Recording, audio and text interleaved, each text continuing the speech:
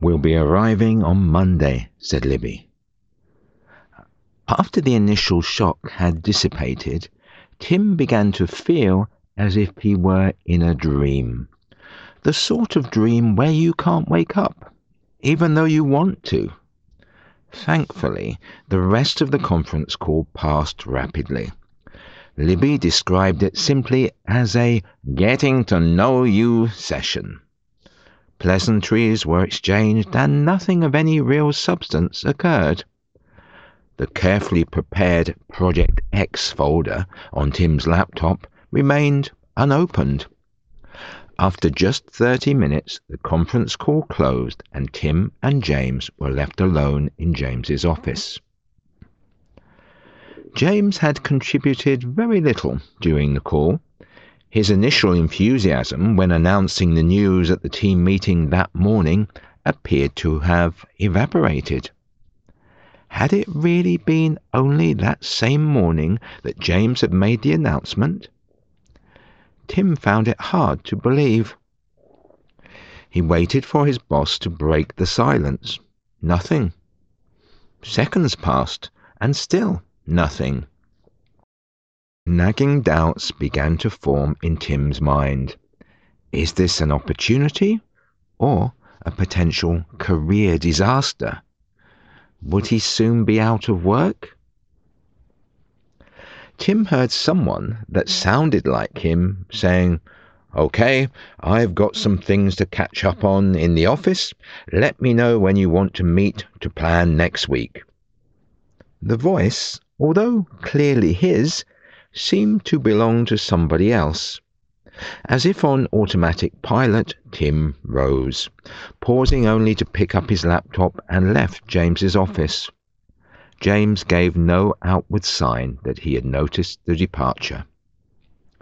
Once outside in the main office, Tim took a deep breath.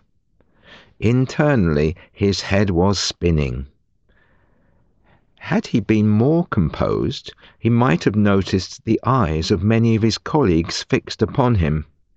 Clearly, very little had been kept quiet. The cat was very much out of the bag. Tim felt a tap on his shoulder. He turned to see Sue, head of HR, standing close to him. "We need to talk," she said quietly. "Later." With that, she was gone. Tim sat down at his desk. He looked at his filing tray. The top in tray was stacked with a number of purchase orders which Tim needed to approve and a variety of uninspiring envelopes containing who knows what. The pending tray underneath was particularly loathed by Tim. It contained all the things that he knew he should have finished long ago, but frustratingly was unable to complete for a myriad of reasons. Occasionally, Tim would sit at his desk daydreaming, musing about quitting Lightning and leaving the hated pending tray to some unlucky successor. Lastly, the reassuring out tray. Unfortunately, this was quite empty. For the rest of the day, Tim busied himself with signing purchase orders, perusing correspondence, and watching YouTube videos, trying to convince himself that this last occupation was in some way business-related. As the day came to a close and his colleagues started to file out of the building, very soon he found himself alone and decided that even a conversation with Sue was preferable to going home to his wife, Rebecca.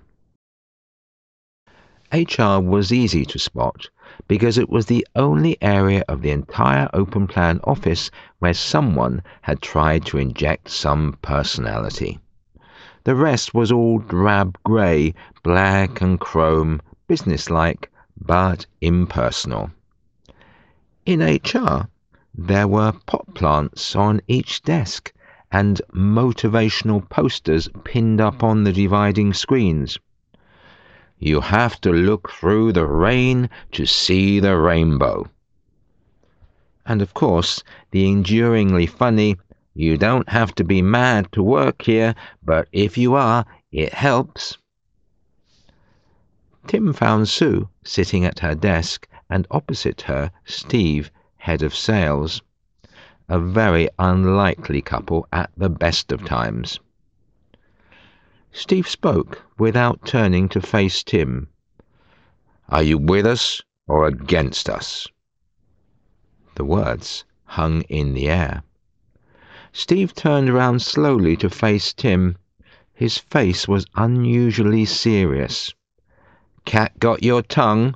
We need to know where you stand."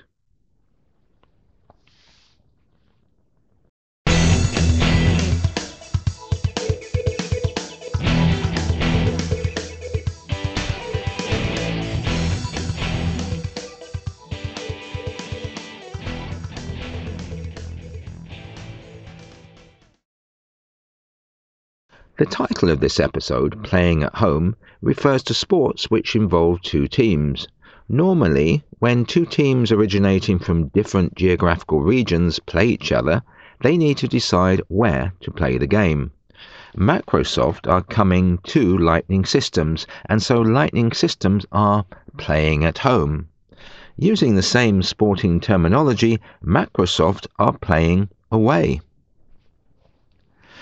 Tim is now starting to have serious concerns about whether the proposed takeover will be good for him personally or not.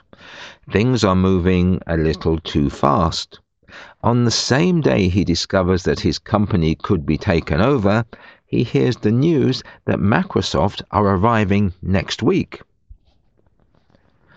The conference call takes the form of a getting-to-know-you session.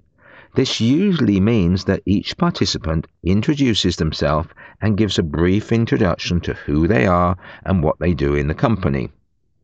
Exchanging pleasantries indicates the usual traditional greetings. For example, "How are you?" "Where do you come from?" etc., etc.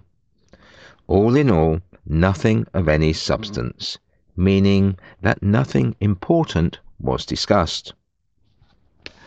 Following the call, and particularly because of James's apparent lack of enthusiasm and involvement, Tim starts to have nagging doubts.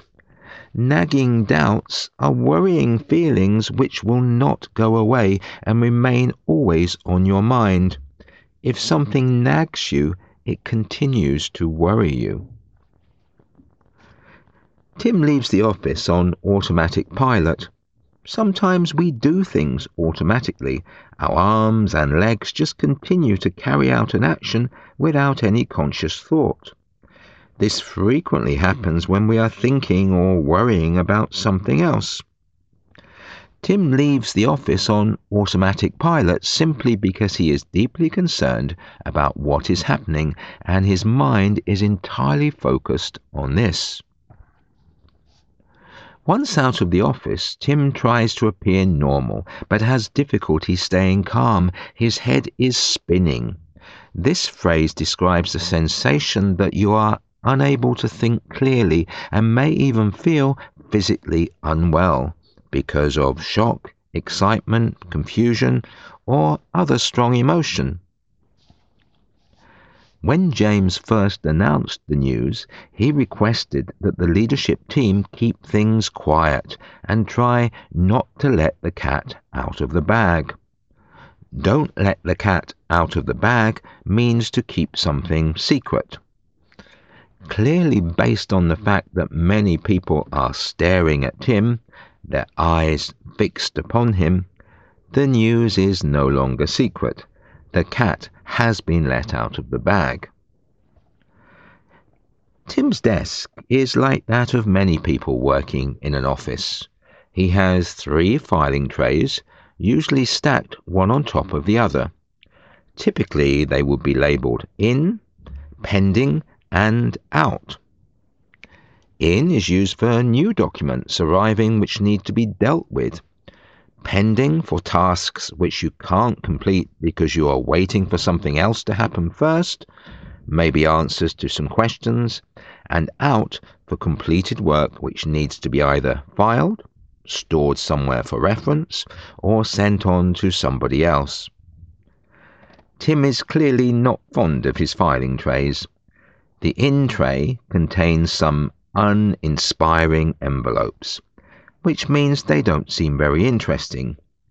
They contain who knows what, which is a neat way of describing something which you cannot identify.